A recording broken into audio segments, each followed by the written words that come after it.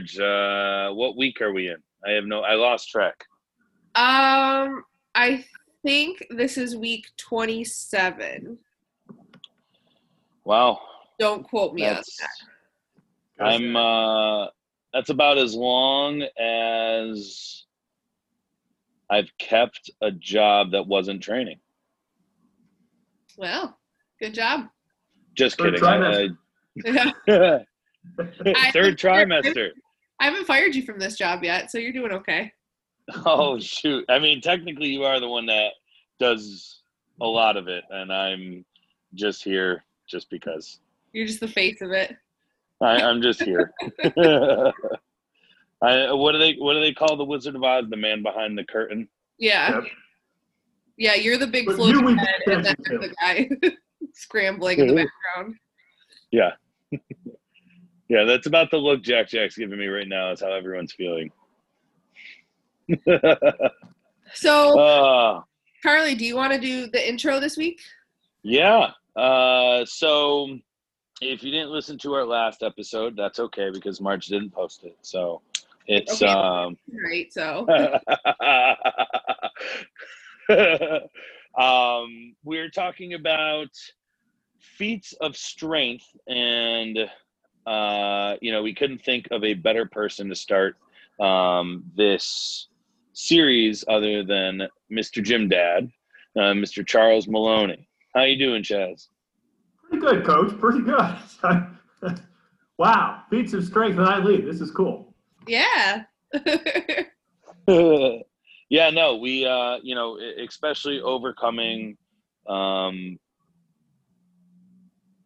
obstacles, defining yourself, having not just feats of physical strength, just feats of strength. I mean, that is so broad of a spectrum, and we couldn't think of a better person to start this episode with.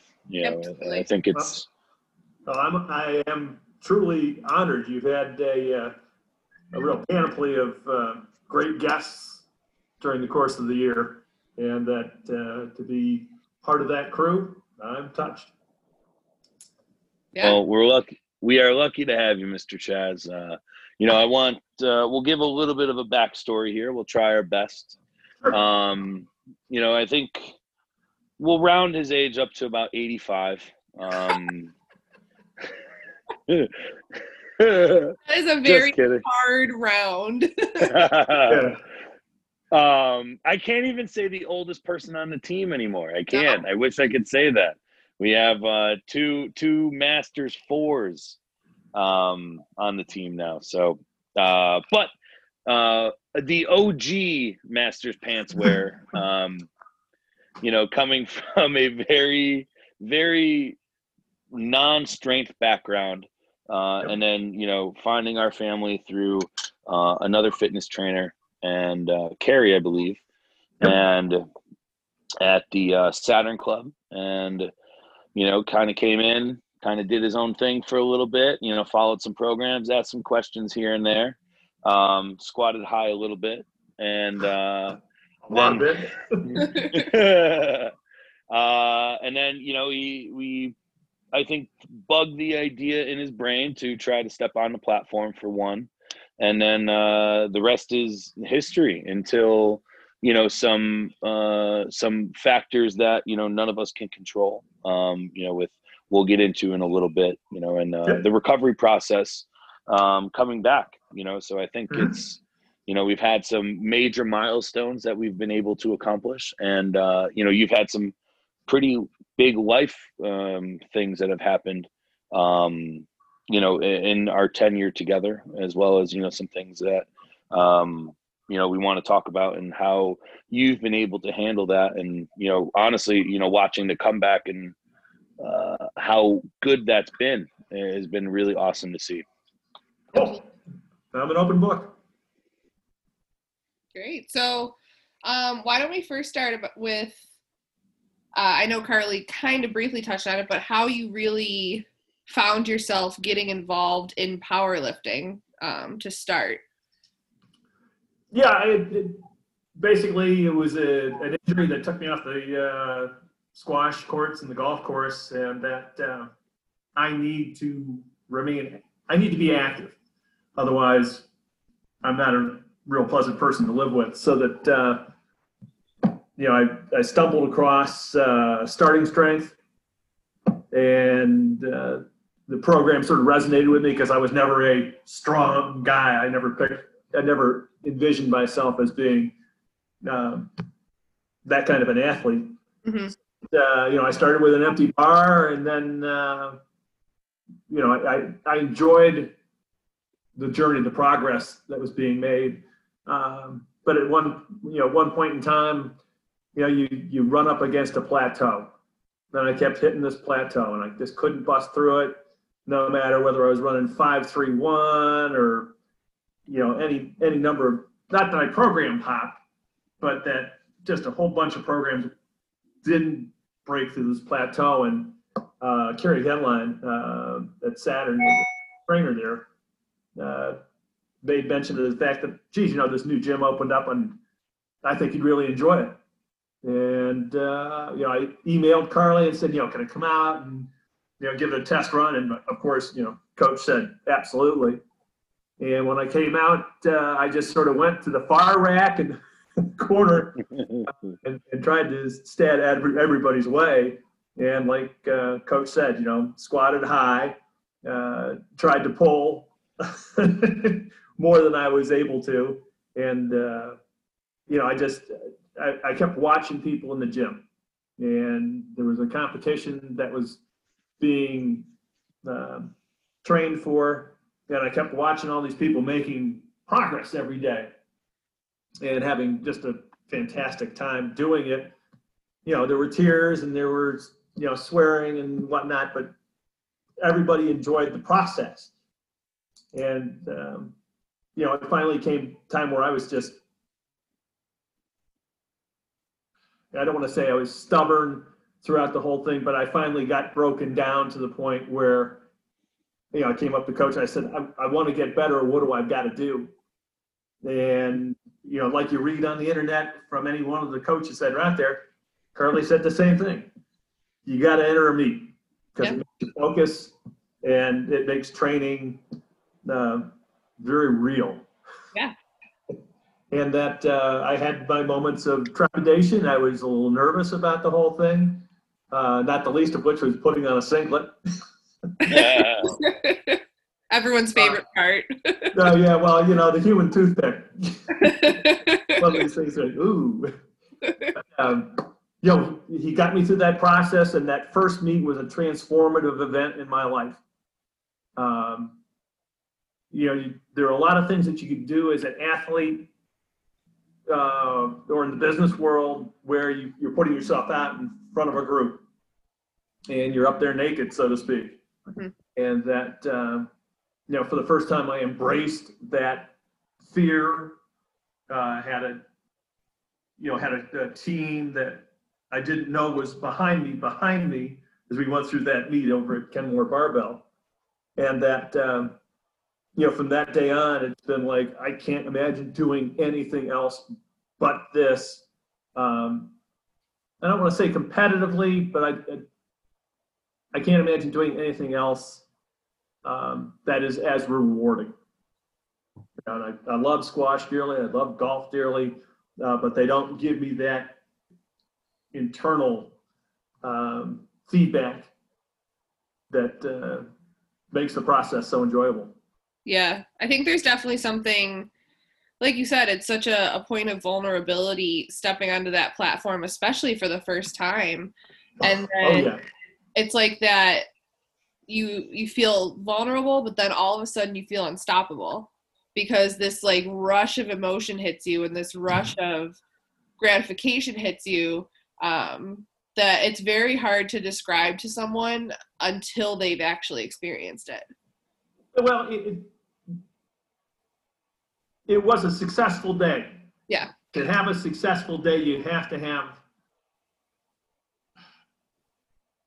I want to say perspective, because as a rookie lifter, you don't have that perspective.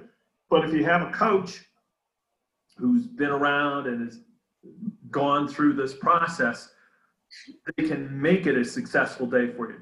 So I totally trusted in the numbers that Carly put up there.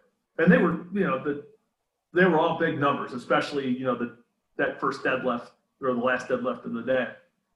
And I went 9 for 9. Now, what could be a better day? If you put it on the other side and say the numbers that were chosen, your coach really wasn't paying attention to you, didn't know you, because I'm a master's lifter. I'm not, I'm not one of the big nationally ranked people.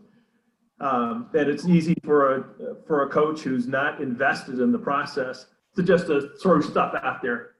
You're part of the team stable, but you're not my guy. And so that if I had bad numbers or I hadn't had good preparation, I could have gone 0 for, I could have bombed out. Right. Yeah. And Fun fact. That's, I think, why I've been able to manage everyone better is because I bombed out of my first meet. I didn't trust my own intuition, and I didn't allow myself to be in a position to succeed. And I think having that self-awareness after, I realized a lot of the mistakes I made, and not that, what you do as a person can be emulated in someone else, but you can definitely learn from those experiences and learn tendencies and learn how to put people in better positions based on, how everything that they're feeling. And I think that, that was probably not only extremely embarrassing because of my Maggie was there, but it was probably one of the most pissed off times I've ever had in my entire life. Yeah, I can see that. There's footage out there of how loud I can yell, and it was loud, and it was, I didn't keep my composure. I didn't keep my composure as a coach. I didn't keep my composure as an athlete, and I think at that point I realized, like, this isn't just about me. Like, this is about other people as well. And I think that really allowed me to succeed a little bit more because I understood what it was like on the other end of things. And having that major failure is it was crushing, but also very rewarding to know that, like, okay, you can just build from here. Like, you can learn what not to do and what to do, and how to help your athlete in that position, regardless of age, regardless of ranking, or regardless of, beginner or advanced lifter. You can definitely help people a little bit more and taking them as a personal, as the person, not as just the idea. Right.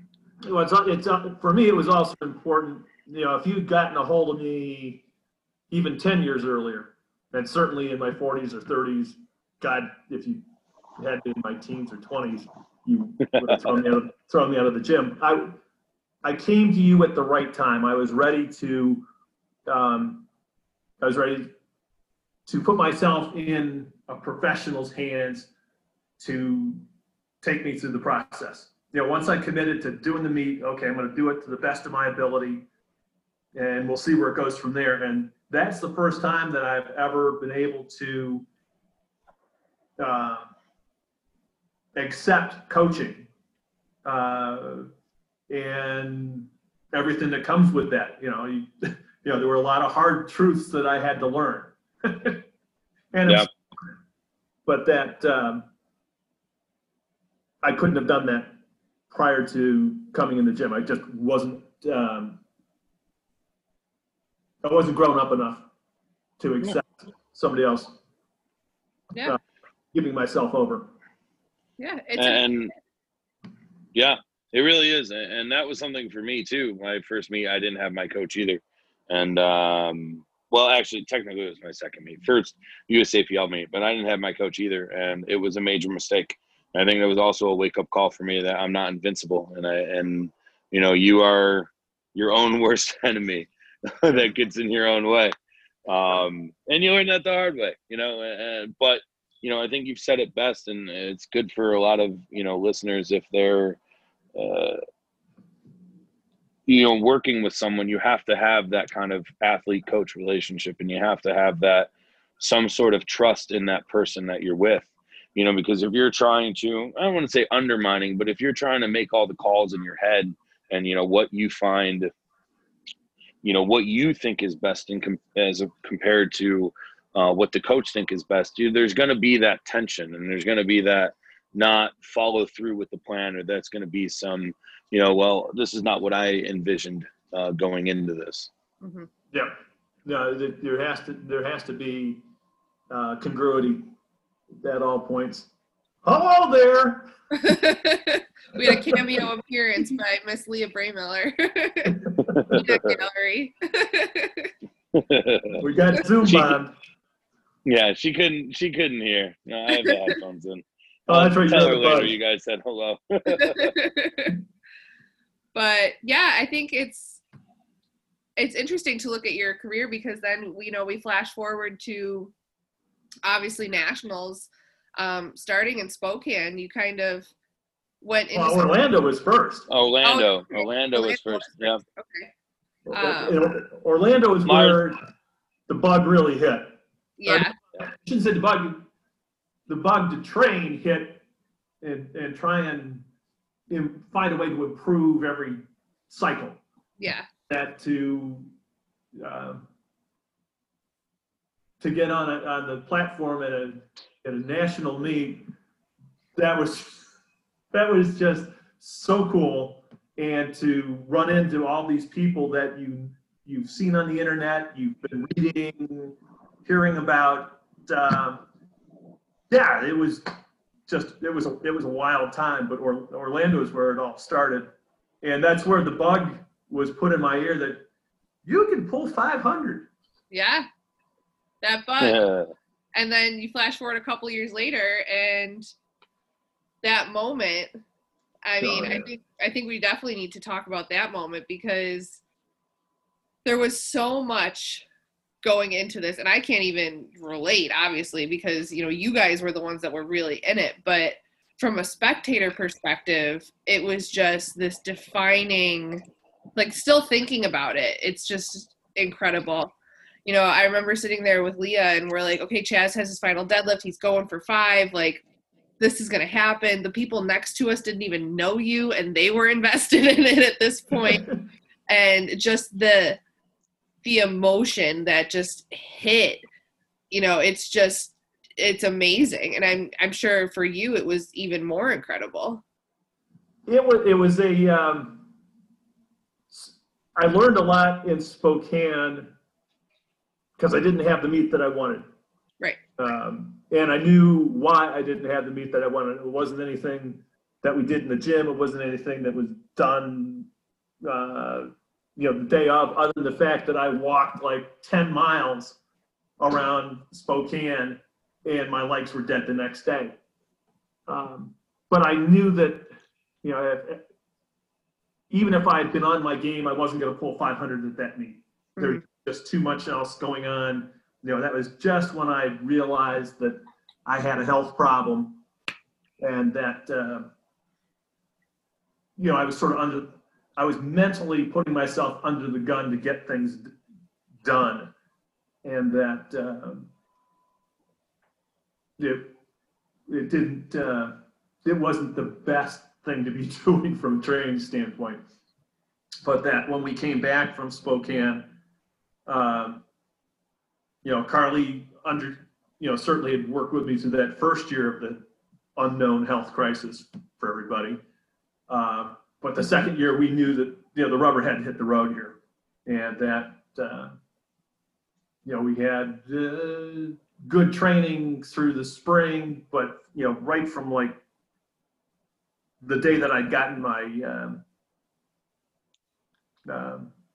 the biopsies back, and I knew where we were. The pressure was off, and the block of training from, I think it was really May right on through the meet, was the best training that I'd ever had. But that, in addition to that, everybody within the community was along for the ride, which was really, really cool, because the the squatting and the bench, they are what they are. I had it in my mind that 500 kilograms and 500-pound pole were the stretch goals.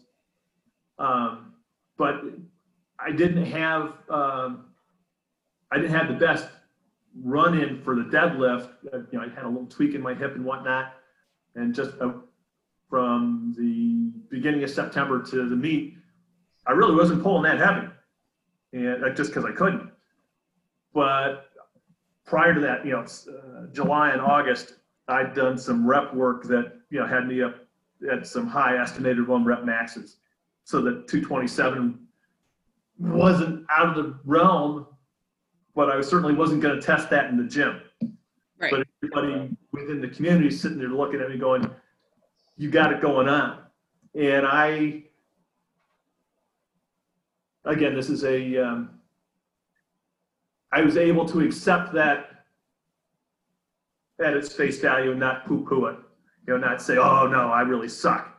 For the first time in my life, I accepted the responsibility of being good, owning the process, and putting it all out there, saying, yeah, this is the number, we're going to get there, and I'm glad you're seeing it, and I'm trusting what you're seeing and saying. And so that off to Spokane we went, or off to Chicago we went with a great team, and as always, the old men get the 4 o'clock wake up. And that fortunately, I didn't go walking 10 miles around the city of Chicago or whatnot. I marshaled my strength and got down there that morning, and I felt pretty good. And as we all know, they were calling squats hard. Yes, they were. and that, once again, I missed depth on the first one, but rallied, and hit a PR on the squat there, but that took the 500 kilogram total right off the table. But I was okay with that. I did it to myself, didn't bury the depth in the first one, so own it, live with it, and then move on. Went into the bench, no problem. Didn't get screwed by the refs on a pause on the bench, which was good. But was able to build from there. And then, while we're sitting waiting for the deadlifts to start, Carly and I had a little bit of a talk, and then it was just one of these things. I said, Coach, I just got to get within myself and get myself ready. And he gave me enough room to mentally prepare. And the first pull was good, and I got rabbit ears. I heard the crowd. Couldn't see everybody because of the lights, but I could hear. And that, came up for the second one, and, as you're in the bullpen and you're coming out there, we're laughing and joking with the guy who's the gatekeeper putting you on the platform. And yeah, the TC there. Yeah, I remember. Yeah, the guy the one line was, you ask him about his shoes, those pythons? And the guy goes, yeah. And I went, nah. And I put out the gun show, and I go, so I was in a good place. I wasn't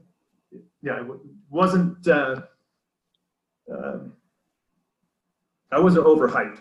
I was relaxed. Mm-hmm. And so that, got out there. That second pole was good, but it wasn't great. But hey, this is the time. And that was the moment where I was that close to losing it. Because this was, and I get there again. This is everything. This is 3 years of a goal that to me meant everything. It's an arbitrary number doing an arbitrary sport. But to me, it was the first time in anything that I've done, again, athletically or in the business world, where I've actually set a goal and followed a roadmap. And each step of the way, it got better and it got better and it got better. And I wanted the payoff. I will readily admit that. So that, I went out into the hall after my last, I got the baby powder and whatnot. I went out in the hall and I just put my head up against the wall and I prayed. I just said, give me the opportunity. Just give me the opportunity to show what I can do. And that, we came out in the platform and I said, I know I've got lots of time. If you look at I look at the video every once in a while, more than every once in a while. And I can see myself just sort of gathering. And I got down over the bar and it was amazingly easy, but I didn't hear a thing. Yeah. It wasn't a strain. It wasn't a struggle. It was truly, not an out of body experience, but I was truly in the moment and completely committed to the pole. And there we were. And when I got to the top at the lockout, I remember I was going to go, how about that shit? And I remember Ryan Stills looking at me because I said, fuck, after I missed the first squat, he goes, you do that again and you're going to get disqualified. I went, oops, sorry. Excuse me. So that I'm at the top there, and instead of saying, how about that shit, I go, how about that stuff? And put it back down. But that when that was all done, I was so thrilled that I had Carly there to share that with. It had been such an emotional 2 years that the two of us knew what was going on, and I was trying like hell not to involve anybody else in the gym in my own personal battle that was going on there at the time. And I know Carly was sitting there going, he's got this horrible secret that he's holding on to. But it meant a lot. And it meant a lot to be able to share that with him. And, we go back into the warm-up area and I'm just a mess. And, I've got my gym towel around my face, just trying to hold on to myself and not doing a great job of it. But then finally regrouping and coming out to where all you folks were in the gallery, and that somebody showed me the video of the pole, but I still it had so much adrenaline I really didn't hear it until I got home. Much later after I got home, and the number of voices that are out there, they're pulling for you, and then the crowd's response once it's done. It felt like it was prime time for me, and that was it is such a cool. It was such a cool experience. It is so great that it was captured, that I can relive it, and I do relive it because it gives me, I pull it out when I need it. Yeah. And certainly, this year we've needed it. Yeah. But that. I know every voice that's on there that's from the gym, and I know all the voices that aren't gym members that were on that. And, the number of people that came up to me that weren't gym members, over the next couple of days was like, whoa, I'm not David Ricks. I'm just having a day. And it resonated with a lot of people. And it was very gratifying. Absolutely. On any number of levels. Yeah. And, to kind of segue into that, like you said, it was more gratifying than any of us could have possibly known. So if you don't mind me asking, but, you guys have mentioned that there was this secret, right? So there was this secret that you and Carly had, that we've all since know, but I don't know how much you want to touch on that, but how did you cope with, like, what was going on, it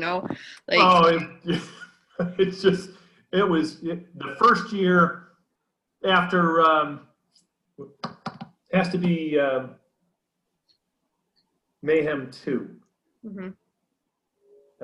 Yeah, that was It was definitely mayhem too, because I was very nervous after you had that shakedown on the squat.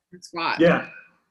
Yeah. So that, you know, I come out of that and I'm having problems with bodily function, and that, you know, I have to go see a doctor. And in the back of my mind, I knew there was a problem. You know, my brother has prostate cancer, and I said, "Oh, Jesus, you know, this is just, I don't want to go through this." So you know, I got hooked up with a urology group, and you know, they did all the blood tests and whatnot, and they came back out of whack, and they said, "Well, we got to do some biopsies." And I'm sitting there going, "No, we don't. We're not doing anything of the sort. I've got to pull 500 pounds in Spokane, and I can't afford to get sick. I can't afford to get an infection. You know, I got one opportunity here, and you know, I'm willing to roll the dice." And at that point in time, you know, my PCP had dropped me, and I needed to get a new one. So I ended up hooking up with Austin Baraki out at Barbell Medicine, who he works with SteadyMD. And I got a hold of Austin, and he very graciously accepted to take me on as a patient. And we went through the decision tree. Are you doing the right thing for the right reasons? And that, as we went through this whole process, he agreed that, you know, it made some sense. You know, we'll go through Spokane, but when you come back from Spokane, you got to get the biopsy done, whether you pull 500 or not. And because it was fresh in my mind, you know, how power lifters are, everything hurts all the time. Every little ache and pain, I'm going, "Oh my God, you know, cancer is riddling my body here." And I had to sort of talk myself back down, going, "Well, I can't train the way that I'm training and be sick." You know, the two just don't go together. So that I had to keep reminding myself that you're okay. Your blood work is not getting worse. It's staying steady.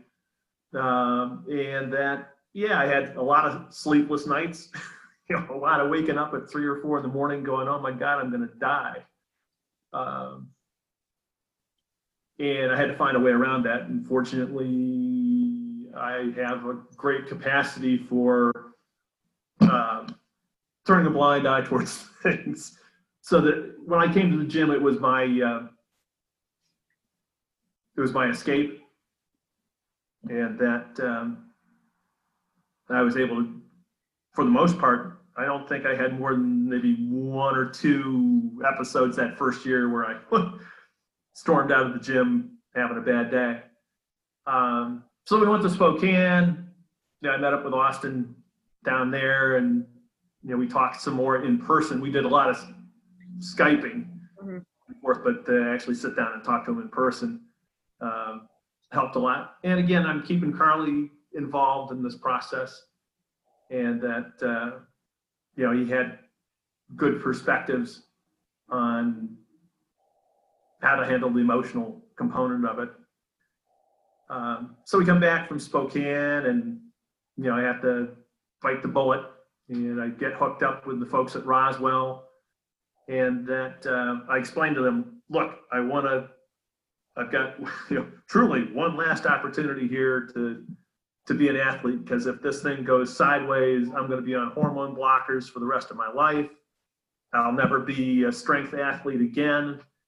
And I've seen too many people who've gone through, you know, prostate cancer treatments, whether it's surgery or it's radiation, hormone therapy, that didn't have good outcomes." And I certainly, when I'm watching my brother, who was a wonderful athlete, turn into a person I didn't even recognize. Sure. And that was frightening. So that the folks at Roswell listened, and that, you know, they made sure that, you know, that the possibility of infection was down to less than 1%. You know, they were going to be as careful as they could be during the biopsy process, and that again, depending on what the sampling showed, they would work with me in terms of the timing for treatment. And obviously, the biopsy samples came back. Every single one of them showed cancer. And that, fortunately, it wasn't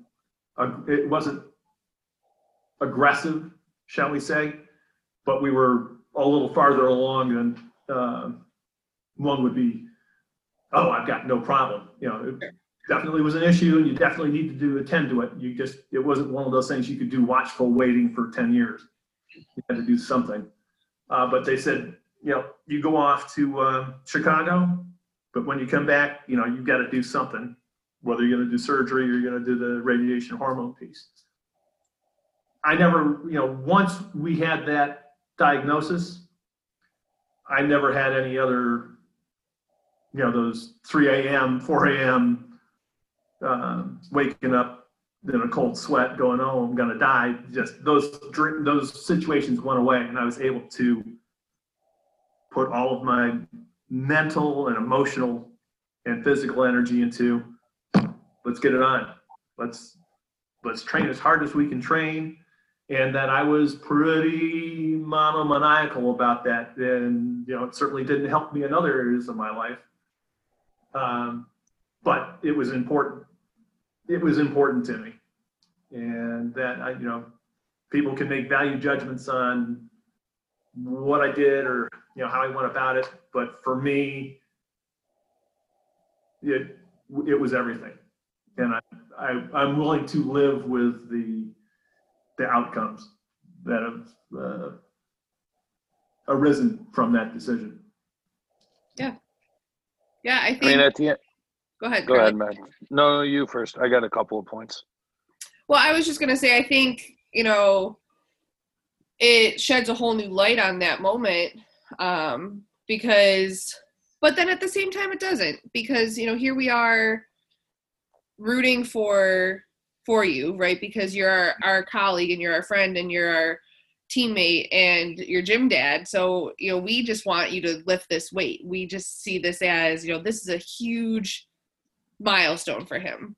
And then, in the wings, we don't realize how big of this moment it truly means. And once we found that out, obviously it makes it 10 times, 100 times sweeter, that you're able to go in feeling the way that you are and complete this unbelievable physical feat. But we knew it was you doing it, so we're not surprised, and that's, I think, strength. I think that ability to just do it. And so I don't think it changes that moment for any of us. I think it, at least in my opinion, because I'm still seeing, same Chas going out. This is what he wanted, and he took it. So I think that obviously we're grateful that you share your story with us, and that you filled us in and kept us in the loop afterwards, and that allows us to be supportive of you in other ways. But I think it's still just you, Yep. I think a couple of things. You mentioned two good points that I think a lot of people can take away from this. You mentioned that you have to pretty much live with the decision that you made, right? Like this was the avenue that you wanted to go down. But at the end of the day, looking back at it, a year, 5 years, 10 years, you're the one that has to live with that decision. And if you're the one that's happy with the decision that you made, that's the only thing that really matters. You're the one that is going to either be upset at yourself for the rest of your life or be happy with yourself for the rest of your life for making the decision of pursuing or not pursuing whatever you wanted to go out and achieve.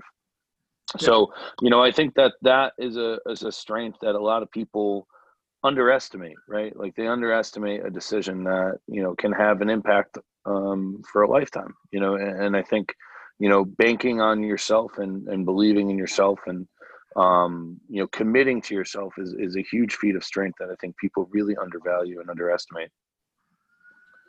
And another good point that I think takes a lot of mental strength is something you mentioned, earlier in the journey, was admitting you were good to something. And I think that a lot of people don't recognize that as a strength, right? We are very, obviously egotistical maniacs, so I have no problem in doing it, but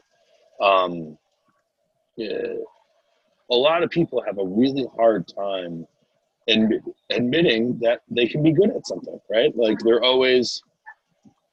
they never want to fully commit to that process, or they never want to fully commit to that statement. And you have a lot of half in, half out, and you don't have the full trust, again, going back to believing in yourself, the full trust in yourself to get something done because you don't believe that you're good at that thing. And I think that speaks volumes to a person, right? Like, and saying that you are good enough to do this for yourself and good enough to achieve it by yourself. So Yeah, I think go ahead. My perspective on that has changed as I've gotten older. Again, I would not have been able to make that statement even 10 years ago. Certainly never could have done that in high school and college. I'm well aware that I'm not David Ricks. I'm not Carlos Clark. I'm not Phil Morgenstern. I'm not any of the guys that, you look that are above you on the ladder in the Masters 393, kilogram class. But I'm the best I can be. And I have done everything within my power to wring out every last bit of talent that I have. Mm-hmm. Am I gonna have an 800 kilogram total in my lifetime? No. But, sorry, Chas, you're not. but I am at peace with the fact that I have made the commitment to showing up every day. I've made the commitment to, eating well. I made the commitment towards strengthening my mental processes as it regards powerlifting. And as I've said earlier, I've never been able to do that. Track and field is my major love, and I was never really able to do that because I was just too young and headstrong. I love golf, but golf is not a game for people who have depressive tendencies. And I don't have the hand-eye to be as good as I think I should be. So it's not a good sport for me. Squash, same thing. I love it, but I don't have the hand-eye, and I'm too old to be aerobically competitive. And again, I'm uncoachable because I get too fucking nervous when somebody's critiquing me. And here I am, I find powerlifting, where did this come from? And yet it turns out to be the perfect sport for me because I'm able to accept myself, warts and all, put myself out there and let somebody else direct me. I'm able to trust that person to have my best interests at heart, and look what's happened. Yeah. I've had the best athletic experiences of my life in my 60s.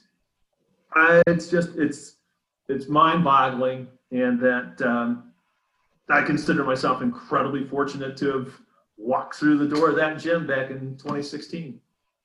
And I think something that you mentioned, I think powerlifting kind of allows you to carry on that, achieving these goals of being the best that you can be moving forward, not just in the sport. because it taught you to accept that you were very good at this, and you saw the results of your progress and your work and everything you put into it. And now you talk about, you know, eating healthier and like taking care of like your mental health and all of these things, that it's not an accessory movement in the gym, but it's an accessory movement in your daily life. So now it's teaching you these values of, you know, achieving that goal of being the best that you can outside of the gym as well.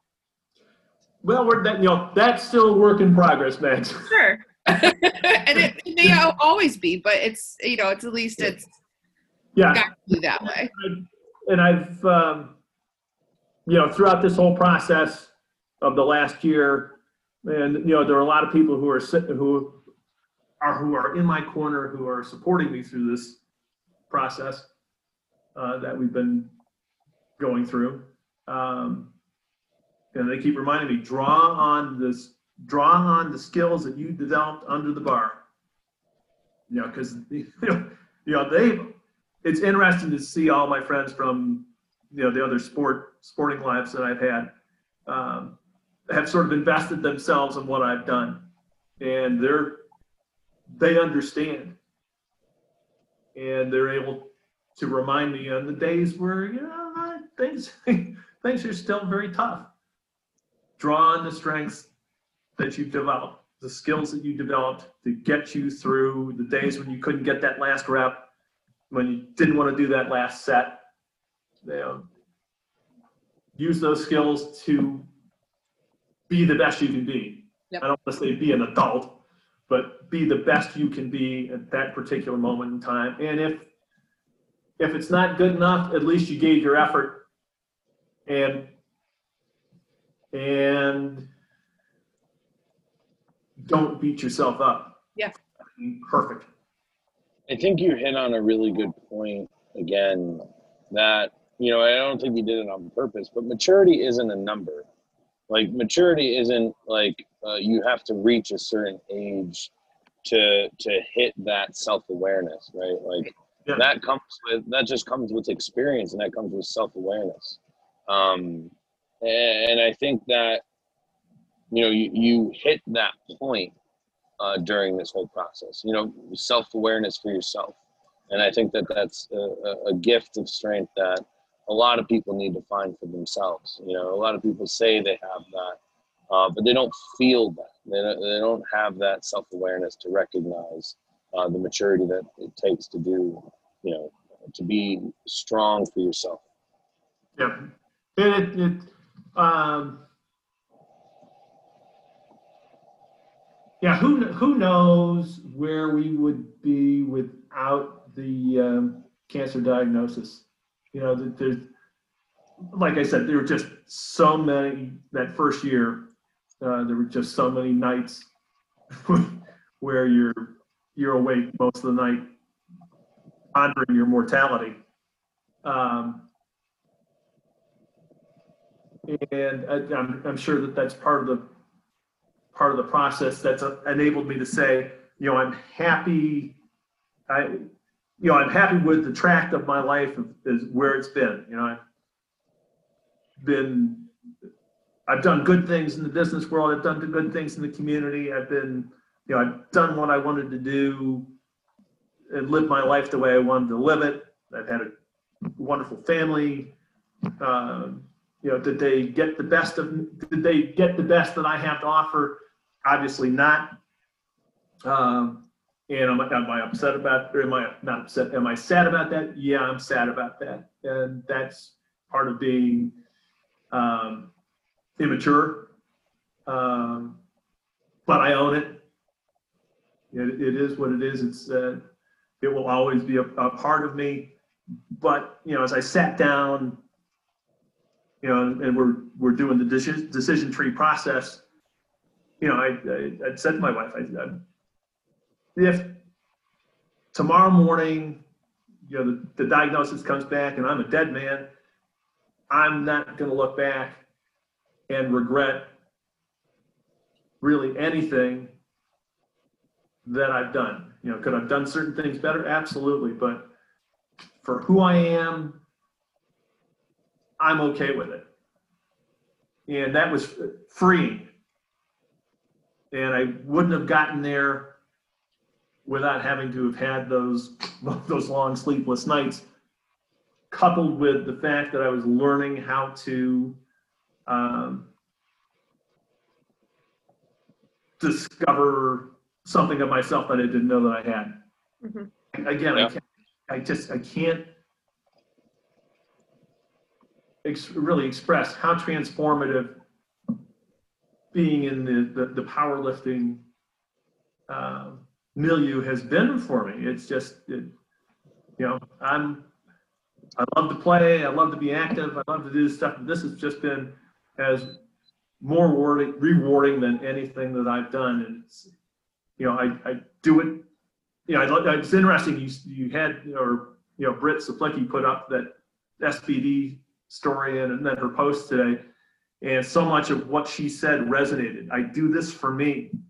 It's important, and it helps me realize value within myself.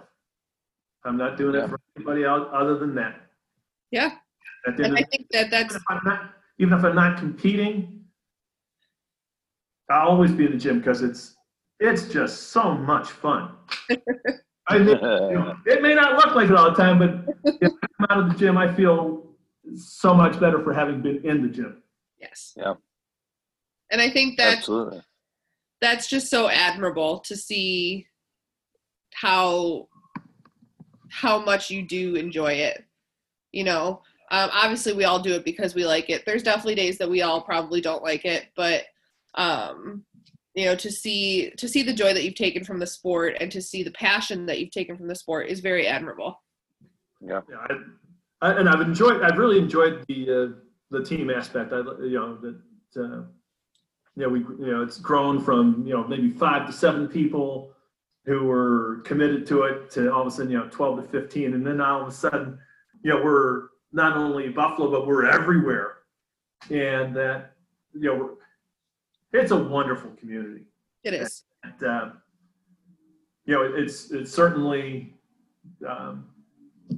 it's backstopped me, for 4 years, and it was never more apparent than, just about a year ago when you guys all, rallied at my darkest time.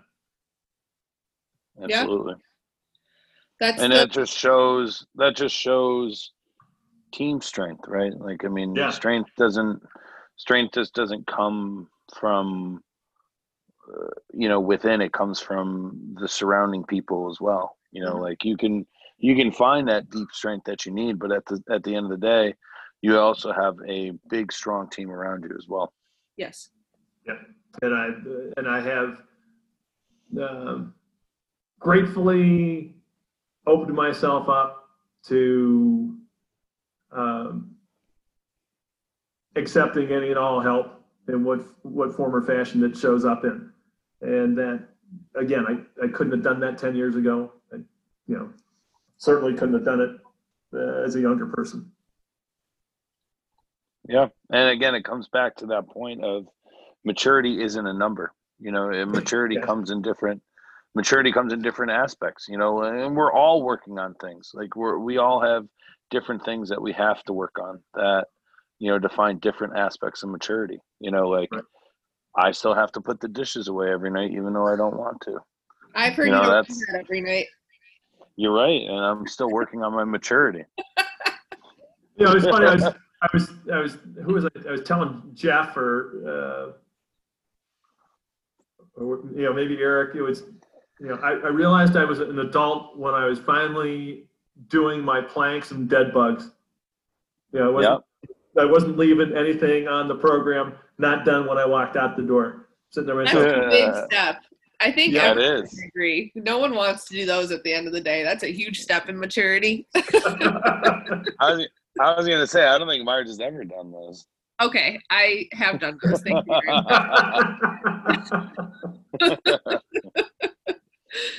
I walked into the gym today and I thought Jordan was a goner because he was doing dead bug holds and he just was straight up. Yeah, that's what we call the RIP position. Rest and plank. Yeah. Oh, God. But no, I think, Chaz, obviously we appreciate you, taking the time to share your story with everyone. And I think it's definitely still going to be a growing process. And like Carly said, maturity just comes with evolving. But like you've both said, having that team to back you up, that's just adding to that strength level. And we're definitely appreciative and thankful to have you and to be able to share those experiences with you. It warms my heart. Warms my heart. Yeah, Chaz, you're a very integral part of the team, Yeah. and it's, you can always tell, when someone is truly cared about when everyone stops and watches, right? Like, you're doing sets of 6, right? It's not even an all-out max effort, right? And you got people cheering from across the room. There's people all across the room cheering for you, stopping what they're doing, watching what you're doing. That just speaks volumes, about you as a person and in your character. Mm-hmm. So, yes, for sure. So that's why we wanted to have you on first. Well, I'm touched. I appreciate the opportunity. It's good to it's good to talk about it, and I know that there are a lot of folks that listen to the podcast I did with Brian Keller, mm-hmm. and I'm sure this will reach a different, some of the same people, but some additional people who don't know the story in its entirety. And yep. I'm happy to have the opportunity to, as I said, be an open book about it. It doesn't do any good to bottle it up or not run away from it. And that, like I said, I own it, and I'm a better person for having done that. And so that when you present me with the opportunity to talk about it, I'm more than happy to. Well, thank you for that. And thank you to everyone who listened. Thanks for tuning in for another episode. We are thrilled to have another guest lined up for next week. So you guys will be ready to hear from that person. And where can the fans find you, Chaz? The fans can find me on the gram. 50. Jim Dad 150. You heard it here, folks. And that, you either catch my posts of training, and you'll catch some of my really bad dad jokes on my stories. Perfect. So, well, thank you again, and depending on what time you're listening to this, enjoy your day. Carly, do you have any parting advice? Read your books. Read your books responsibly. Do your dead bugs. Do your dead bugs. Do your dead bugs. Read your books. Wash your hands. Yeah, wash your hands. Don't be gross. All right. Thank you guys for listening. We'll see you on the next one. See ya. Bye.